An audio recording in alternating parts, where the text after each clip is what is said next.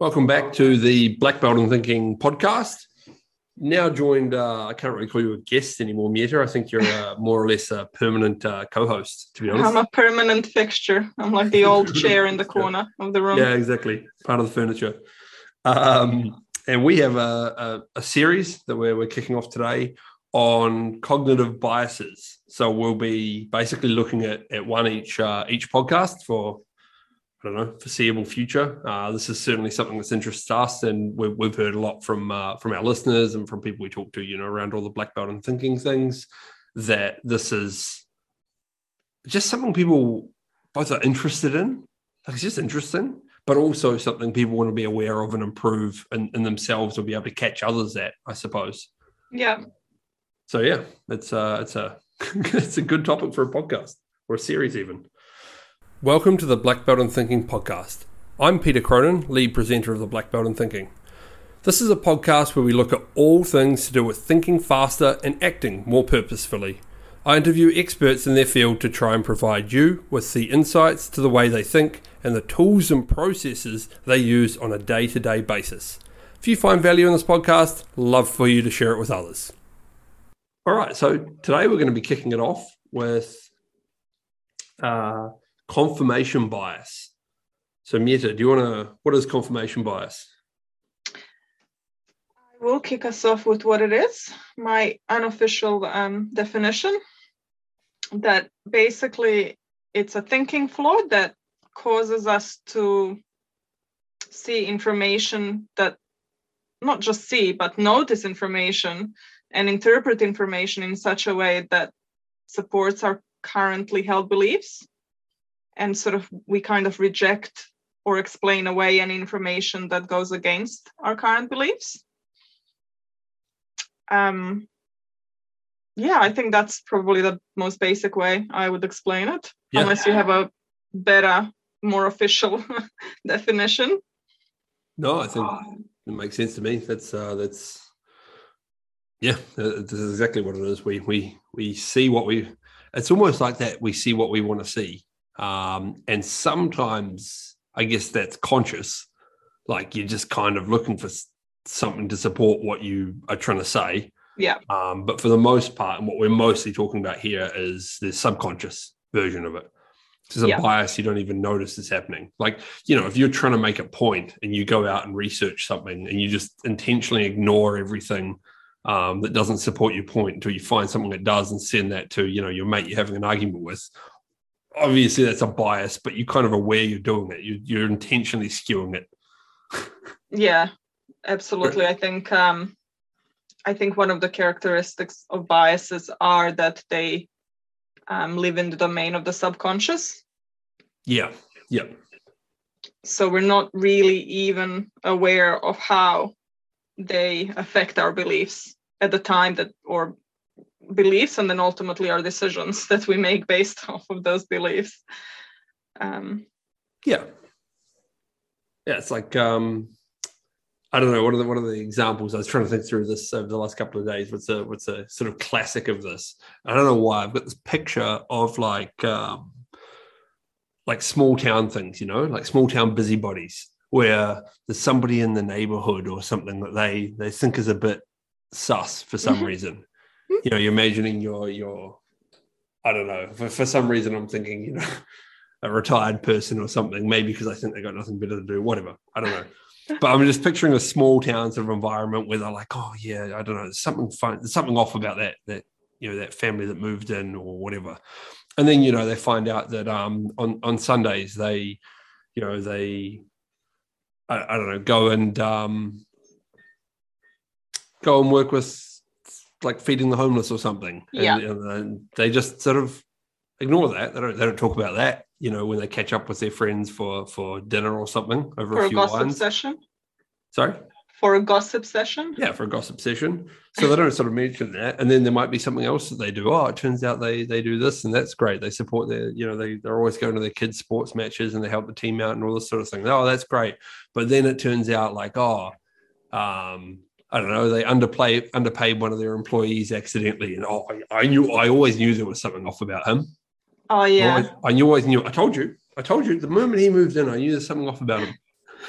Yeah, no, that's a classic where when you said the phrase, I was like thinking, where are you going with this? But when you said, no, I knew it.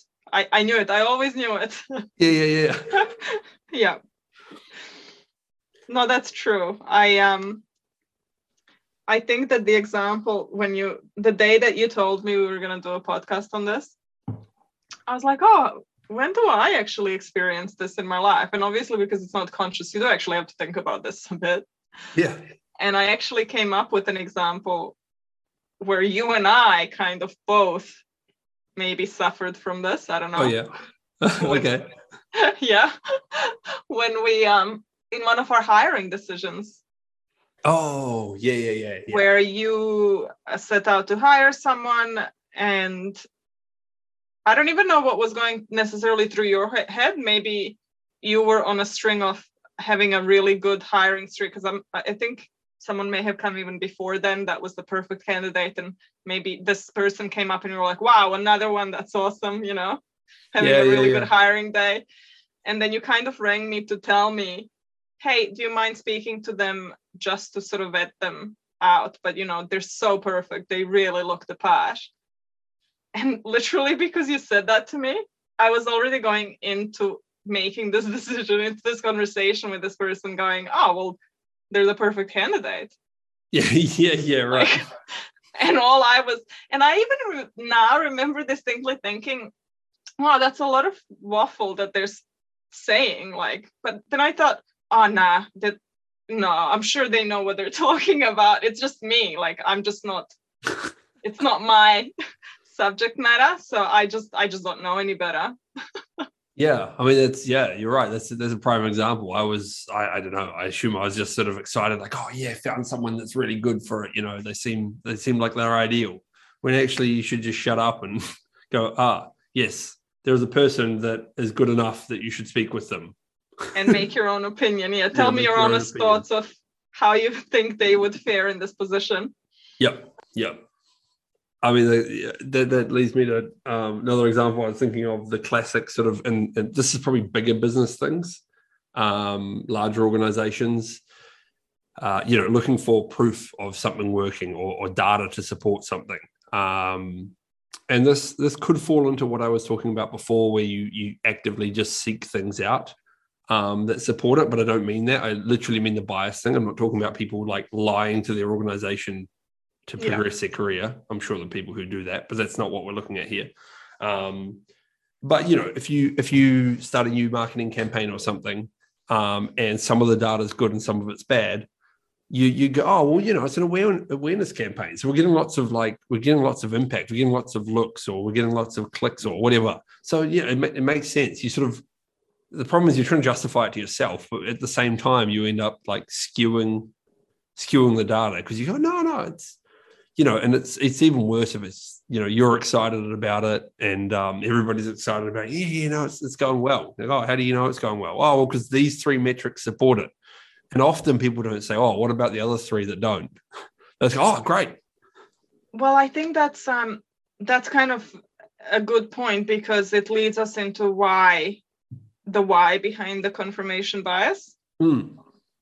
And it's that whole idea that I guess we like being right. That's true. Yeah. But then counterintuitively, it's not necessarily, this actually only came up for me the other day, but it's not necessarily that you want to believe something and you're setting out to prove it. Sometimes you believe something, you don't necessarily want to believe it, but it's a belief that you hold. Yeah. And you still look for proof of it, even though you wish that it wasn't the case. Yeah. I'm thinking, and this is going back yonks ago, but I used to genuinely think that I was quite unreliable as a person. Really? And that's not your brand in our company. that's not hopefully that's not how the rest of you in the company see me. I don't believe that anymore, but it used to be something that I didn't dwell on it, but it was just something that when I would fail someone at something, I would go, oh, well, I'm just an unreliable person. It's just the way it is. And I did this woo-woo, maybe I shouldn't be calling courses woo-woo. But I did this self-development type course that kind of regressed you back to your childhood and when you decided who you were, sort of thing. Right. And I remember this incident when I overheard my mom say to a neighbor how my twin brother, he was so reliable. Like, she could send him to the store even as a small child, and he would, buy milk and bring back the correct change. But, every time I sent Mirta, she would stop and pick flowers on the way. Then she'd get distracted. Then she'd go and buy something completely different and lose the change on the way. And it was just probably quite a flippant comment, but I overheard it. Yeah. And it kind of set me up for this ridiculous belief that I was an unreliable person because I was a bit absent-minded as a 7-year-old. And it was ridiculous because you start kind of looking around for it to validate this belief that you have, that you don't necessarily even want to have. But yeah, it was quite empowering when I freed myself of that. Yeah, right. Oh, there you go. But you're right. You already believe it, and so you just the things that confirm it stand out to you. That's exactly what it is, right? Yep. And this is, I guess, sort of, I'm now sort of reverse engineering it, sort of explaining things away. But confirmation bias, I think, where it impacts us the most is when we actually use it to make a decision going forward. Sorry, not when we use the bias, when the bias affects our decision making. Yeah. So I think we should probably have a little chat about that. I just before we move on to that, I just want to add to like how it happens. One of the things I found quite interesting, because obviously did a little bit of looking into this, is and I can't remember the study or anything. I should have taken better notes. But anyway, there's something where people they literally, their memories, like they remember better things that relate to their confirmation bias. I'm not explaining this very well. But facts that relate to a belief they already have, they genuinely just remember better on like a recall test. I think it's quite interesting. There's a book I read a while ago, How We Learn, that made a big impact on me understanding how to learn things better, which, you'd hope from the title, now I say it. And the guy's talking about, I think it's Benedict Carey or something. Anyway, he's talking about how we learn. It's sort of, everybody knows that your brain forms connections, right? And neural pathways, yada, yada, yada. They form connections. The more you repeat something, the stronger the connection gets, myelin, yada, yada. But he was saying that like people who study in different environments, so if you study at the same desk in the same environment with no music, nothing every time, you don't retain things as well as if you change up the environment, change up the music, change up all these things. And it's because your brain has more things around it to connect to. Right. And so one of the examples he has in the book is, let's say you and I travel to Rome. I don't know if you've been, hypothetically, let's say neither of us have ever been there. I don't know if you have, but if all my life I've been really interested in Rome, I did classical studies at high school. I like watching, documentaries about Rome, or even just movies or something, made up stuff. When we go to Rome and we go for a tour of the Colosseum, ignoring any of our sort of genetic or base ability to retain things, I'm just going to remember more than you are because my brain just has more things to attach it to, right? Right. And that's really interesting. And I suspect that's a major part of this as well. Like if you put that together with the study about people literally remembering things better that relate to things they already know, I'm not, I don't have a study that backs up, but I suspect that's the same thing in play, right? We just, it's presented with two bits of information. One of them just has more stickiness. It just has more things to connect to. And that just happens to reinforce the fact that, that's what we already knew. So away you go. It's like the snowballing effect. I mean, this is made worse sometimes these days by, these online echo chambers. People shun those with different opinions, and they just go down these rabbit holes of, I don't know, Facebook groups or forums or whatever they go. Yeah. It's all just more and more people of the same belief. And it's like, well, yeah, okay. Like, I mean, you want to hang out with like-minded people and that sort of thing. That's a normal thing. But it can get pretty dangerous where you're shutting yourself out, and you've got Google perpetuating the problem. You know, like if you... The algorithms. Yeah. So based on my search history, obviously it's going to skew what it shows me in an attempt to be helpful, so they claim. But even ignoring that, if I buy a brand new laptop I haven't logged into, nothing, and I sit and I log in, I just connect to the internet here, and you connect to the internet over in NZ, we're going to get different search data, because even the location, it's going to skew what we see based on. And so that's not so much confirmation bias, but you end up with these echo chambers where... Well, it definitely feeds it. Yeah. And kind of creates the environment for the confirmation bias to flourish in. Yeah. If you've been looking up... I'm going to go here. If you've been looking up anti-vax stuff for the whole last 2 years, then you're just going to get shown more anti-vax stuff when you Google anything to do with any other vaccine. Yeah. Google knows, and it's going to help you out. By help you out, I mean give you more of what you want, which feels good. Conspiracy theories. I mean, it's not a conspiracy theory when it's literally like written into their algorithm. Yeah, no, it is. It is. But I think where it's...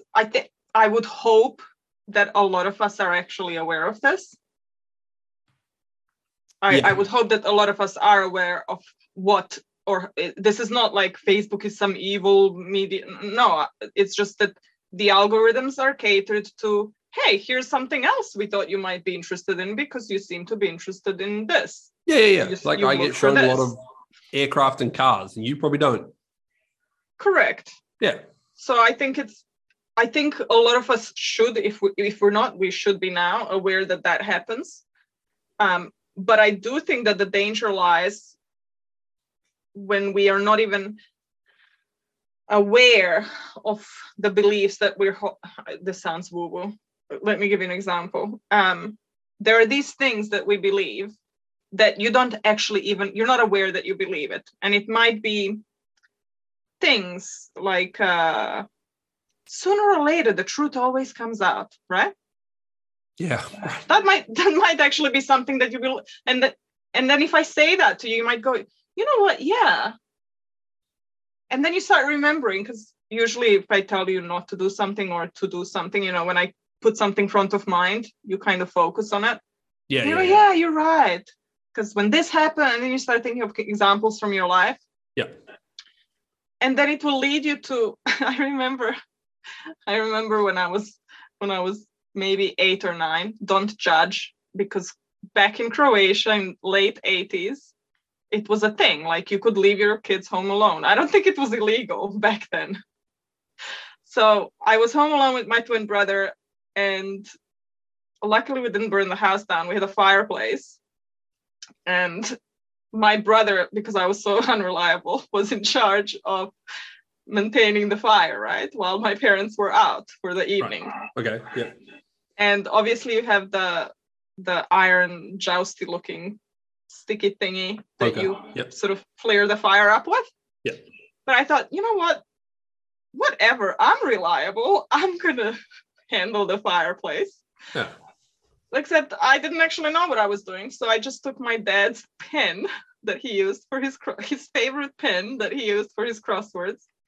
And I kind of stuck it in there a bit, moved the flames around. Oh, yeah. The ember around. Obviously burned the top of the pen. Yep. It melted. Everything was fine until he went to do his crossword the next day. Yep. Couldn't, for the life of him, figure out what was wrong. Couldn't turn the pen on, click it on. Figured out somebody burned his pen, asked us, and I was like, fib, Mirta, just lie. Just, you don't know what happened. But then this thing came into my head, the truth always comes out. And I was fine. I'm sure I would have gotten away with it. Yep. Had I not made this fatal decision based on this confirmation bias. Yep. No, the truth always came out because I was horrible at lying. That's probably so it was true for you. So it was probably true for me. Yeah. But I feel like we have these things that we like, everything happens for a reason. Like, how many people believe that everything happens for a reason? Or the 4-leaf clover is really lucky. If you find a 4-leaf clover, I don't know if that's a European thing or if you guys have that in. Oh yeah, we've got that. Yeah. And then you make decisions based on that. Like, if you find a 4-leaf clover, you're more likely to buy a lotto ticket. This podcast is brought to you by the BBIT. If you want to improve your own thinking and problem-solving skills, visit blackbeltinthinking.com to sign up now. Yeah, which is kind of funny because, like, haven't you already used your luck up if you sort of believe in this sort of cosmic energy or something that's driving it? I don't know what the sort of background belief is here. I mean, now I'm going to jump wildly for a second. I mean, all of this fits into the whole like horoscope, tarot card, all that sort of thing, right? Like where you want to hear what you want to hear. You're going there because you want to hear it. So you read the horoscope. Oh my God, that's me. Oh, yes. How is that me? How do they know? Such generic statements that you can easily fit it to your scenario. But actually, it's not because we're some irrational beings. I think I read the book recently, actually on my way back from my last trip to Australia, by Annie McCubbin, and it's called Why Smart Women Make Bad Decisions. Okay. And she kind of explains that there's 2 parts of our brain where we actually make decisions. One is the limbic system, which is kind of the emotional hub. And then one is the frontal lobe, which is your rational hub of your brain. Yeah. But apparently where all the biases lie and where all the decisions kind of start flourishing is in the limbic system. It's where the sort of our intuition is. And we end up making decisions on this emotional level, and kind of our frontal lobe is left picking up the pieces and making, sorting out the mess, making our post-rationalizing our irrational decisions. Right, okay. Which is kind of the whole confirmation bias in action as well. Yep. Where I'm trying to think of what an example might be. And I might have a really bad one. But you basically make an emotional decision and then you post-rationalize it. Oh, based on buying a car or something. Yeah. Yeah. Or actually, when it actually matters, I'll get into this actually. We'll get into this when we talk about solving it. But yeah, buying a car or buying a house or something. Yeah. Yeah, exactly. You see the house you like. And you go, oh my God, could you imagine, this is why the real estate agents are like, so can you imagine your family, living here, the kids running around out here. And of course they say that because then once you get emotionally attached, you start going like, is there a little bit of rising damp in the laundry? It's all right. It's like a little bit of damp on the wall. It's not like it's covered in mold. It's fine. Yeah. It's still putting your kids first, right? You rationalize exactly. in some. Yeah. I mean, like, look at that deck. Can't you just imagine, like family evenings out here, the kids on the lawn with the dog, and you're barbecuing, and the footy's on the big screen out here. Yep. Yeah. Because really, once you've made the decision, you don't want to be wrong about it. Yeah, exactly. You don't even want to have to think about it again. I already made that decision. I got enough other decisions to make in my life. Yeah, and I don't need to feel bad about it. I'm just going to convince myself that it was the right decision. Yeah. Oh, okay. Nobody knows. Well, now they will. Like my parents will not be listening to this. Well, it's fine. I'm an adult now. They can't punish me for it now. You want to bet? But once so I was at uni. Mm-hmm. I had my final exam for one of my subjects. And then I got asked on a coffee date, right? Yeah. By my current husband, actually. I don't even think he knows this. And do you know what? I went on a date and I did not go to my exam. I kid you not. Like instead of the exam, not instead even like, of going of to my final exam, I went for coffee. Wow.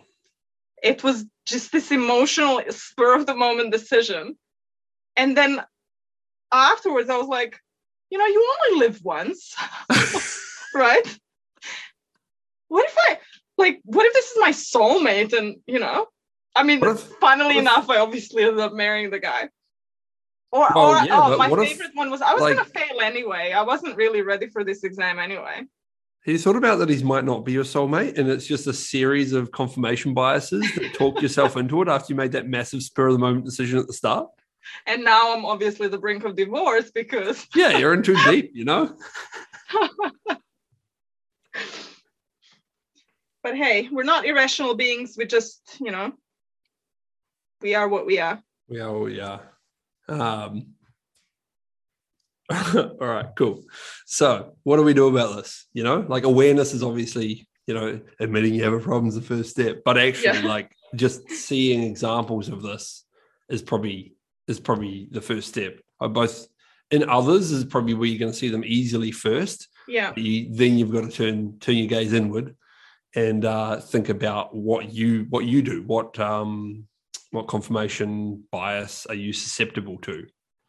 Yeah. What advice do you have? Okay, this is going to sound a bit woo-woo, but I think first and foremost, we need to be okay with being wrong. Because if you're not okay with being wrong, this is never going to work for you. Oh, yeah. Right? Yeah, agreed. Yep. I think when it comes to, and there's probably different applications to what you should be doing. Like you mentioned the social media algorithms feeding into the confirmation bias. I guess in that instance, you should probably be intentional about looking up information that actually goes against your thinking. Yep. Just mixing it up a bit. You might be an anti-vaxxer, just look something up about why people take the vaccine, Yeah. Don't just feed your own beast. And then, which leads to question the why behind the decisions that you make, I guess. Yep.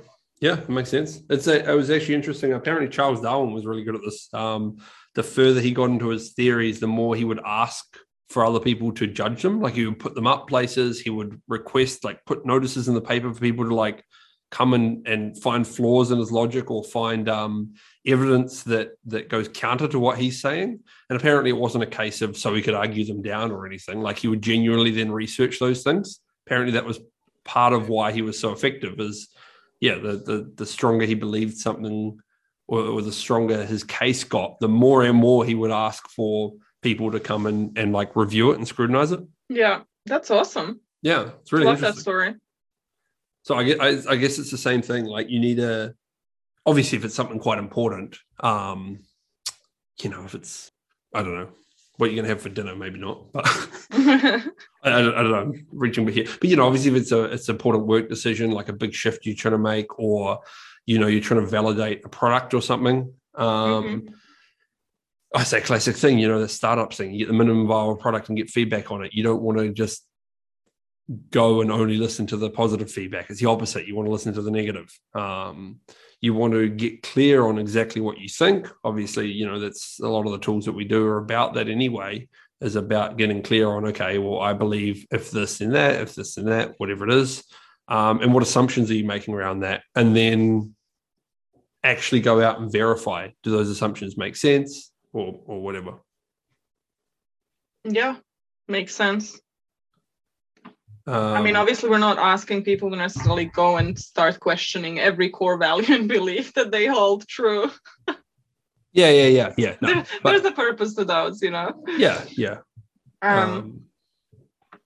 Sorry, to come back to that house example I had, that's why when you buy a house, you go get a builder's report and you get a lawyer or conveyancer or whatever to review the contract. You get all these things done, right? Because partially because you don't know what you don't know, so you're not a builder, but also partially because ultimately you want to try and be unbiased in your decision. Essentially, if you look at a couple of houses, or I know this better for cars, getting an inspection for a car sort of thing. It's easy when you've got one that you really like to get the report back and it's got a few things wrong with it, and to hand wave those. Oh yeah, I can get that. Oh, every secondhand house is going to have some issue. Yeah, sort of thing. But you got to just not do that. You got to take the report as written and go, logically, this is not just not a great investment, or not a great place to be in, or there are better options. I just love this place. And then what's really interesting is if you start to drill down into, why do I like this house so much? Often it's such, I don't want to say bullshit, but it's such minor things like, oh, I really like the deck. Well, you can probably get a really good other house and get a deck installed for far less money than you'd spend on the repairs on this place or whatever. Yeah. Like often the little emotional things you have, or, just like the little white picket fence out front. All right, cool. We'll take down the stone wall and put a white picket fence up when you buy the house, like whatever. Like, so it's I guess, would you say that because obviously buying, especially specifically buying a house, is a very emotional decision. Yeah. Would you say that these due diligence little bits of things and I think the bank sometimes requires things, right? I guess they might require a builder's report if the house is yeah. So would they be, because I was thinking about this, it's easy for us to say, oh, so start questioning things, but when you're in the moment making a decision, you're not really how do you snap yourself out? How do you stop yourself and ask yourself all these things? So then I was thinking about how we have this idea of pattern interrupts, of these one-liners. Oh yeah, it snaps you out of it. Yep. It snaps you out of it, right? So in this sense, all these reports you're supposed to get before actually saying yes and committing to buying a house are kind of a pattern interrupt, where you kind of have to snap out of it a bit before you make the decision, right? So I don't know if there could be a one-liner. I'm throwing you under the bus here a bit with think fast, Peter, but if there had to be a one-liner that would kind of snap you out of when you're under the influence of a confirmation bias. If there could be something that someone could say to you, or that you could say to yourself. My mind's going trying to find other examples to sort of lean on, other. I know that when I go shopping, and this goes for whether I'm just used to asking myself this now, that it just comes up for me naturally. But when I go shopping, even if I've gone out specifically, you and I have a conference coming up in May. Yeah. On Gold Coast, and there's the gala dinner involved. So I'm I need a dress. So I'm specifically going to look for a dress. Right. But even before buying anything, I will ask myself, do I really need this, or do I just want it? Yeah, right. Yeah. So even if I know that I need a dress, I still kind of step back from just buying something. Yeah. So I don't know if that would help, having some sort of one-liners. Yeah, I'm just trying to think, obviously getting a third party to review it, even looking at a house, send the report to a mate who might not be a builder or anything, but who hasn't seen the house and doesn't have the emotional attachment. So what do you think of this one? Something like that would be, but that's not a one-liner. It might work to try and get another opinion, but I'm thinking, that thing that sort of prompt for one-liner for trying to be a good person. And it's something like, be the human your dog thinks you are. Oh, I love that one. You need something like that, but for rational rather than like a good person, Yeah, I think that's a tough one, because it is, biases do operate on a subconscious level. So unless you can actually engage your conscious brain, you're going to be sort of at the mercy of them, aren't you? Yeah, house is actually sorry, just going back to the house, such an interesting one, because it's such a mix of the emotional decision and a logical and biggest financial decision people make. Yeah. It's yeah. I mean, it's in general, all of these confirmation biases, you're trying to judge, you're trying to assess. Yeah, it's like getting a builder's report, right? Like, what is the builder's report on this decision? That might be a one-liner for outside of property, because in property, it's like, well, what's the builder's report for the builder's report? But elsewhere, perhaps it's, what's the builder's report for this? Or what's the mechanics report for this? Like, if I was to try and find all the flaws with this, what would the flaws be and how serious are they? As opposed to what are all the good things? Actually, that's a good one. We should try that for the next week. Yeah. It's trying to think. I've got an example. I'm not sure if this is confirmation bias. It might be. I'm going to run with it anyway. You tell me, because you've got kids and I don't. I heard a thing the other day saying, the problem with parents arguing with kids over like cell phones and stuff, right? This kid wants a cell phone. Parent doesn't want the kid to have a cell phone or whatever. And the parent almost always, according to this, again, not a parent, says, well, why do you want one, or why do you need one? Which is a stupid question, because the kid's just going to justify it with whatever they come up with, right? Mm-hmm. Realistically, the question should be, okay, I have this list of concerns. How are you going to mitigate my concerns? I already know you want one. How are you going to mitigate the concerns? I don't know whether that's confirmation bias, but I'm thinking it's a similar solution. You don't need to focus on the positive. You already decided you like the thing, or you already put the investment into the product, into the new marketing thing. You already know you like it. So go the opposite way and look at what are all the negatives, and A, how do I mitigate them? But B, be realistic. What are the negatives? And am I right? I see where you're going with this. Yeah. No, I see where you're going with this. Always complain about this, but focus on the negatives, not the positives. You already like the positives. You don't need to focus on them. Yeah, you already kind of made an emotional decision. Yeah. Now step back and play devil's advocate. Exactly. Yeah. No, I get it. Yeah. All right, cool. Let's have a crack at that over this week, and we'll, on next week's one, where we'll be talking about another bias, which we haven't quite picked yet. Or next fortnight or whatever's podcast, and we'll report back on how we went on this one as well. Yeah, deal. Yeah. Sounds good. All right, cool.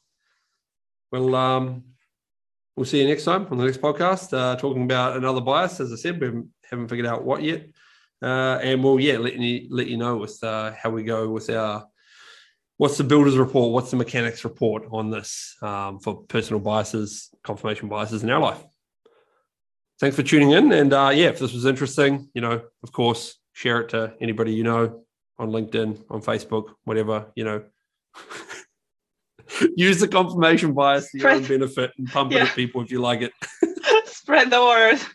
Or to our benefit more specifically. All right, cool. Thanks, everyone. We'll see you next time.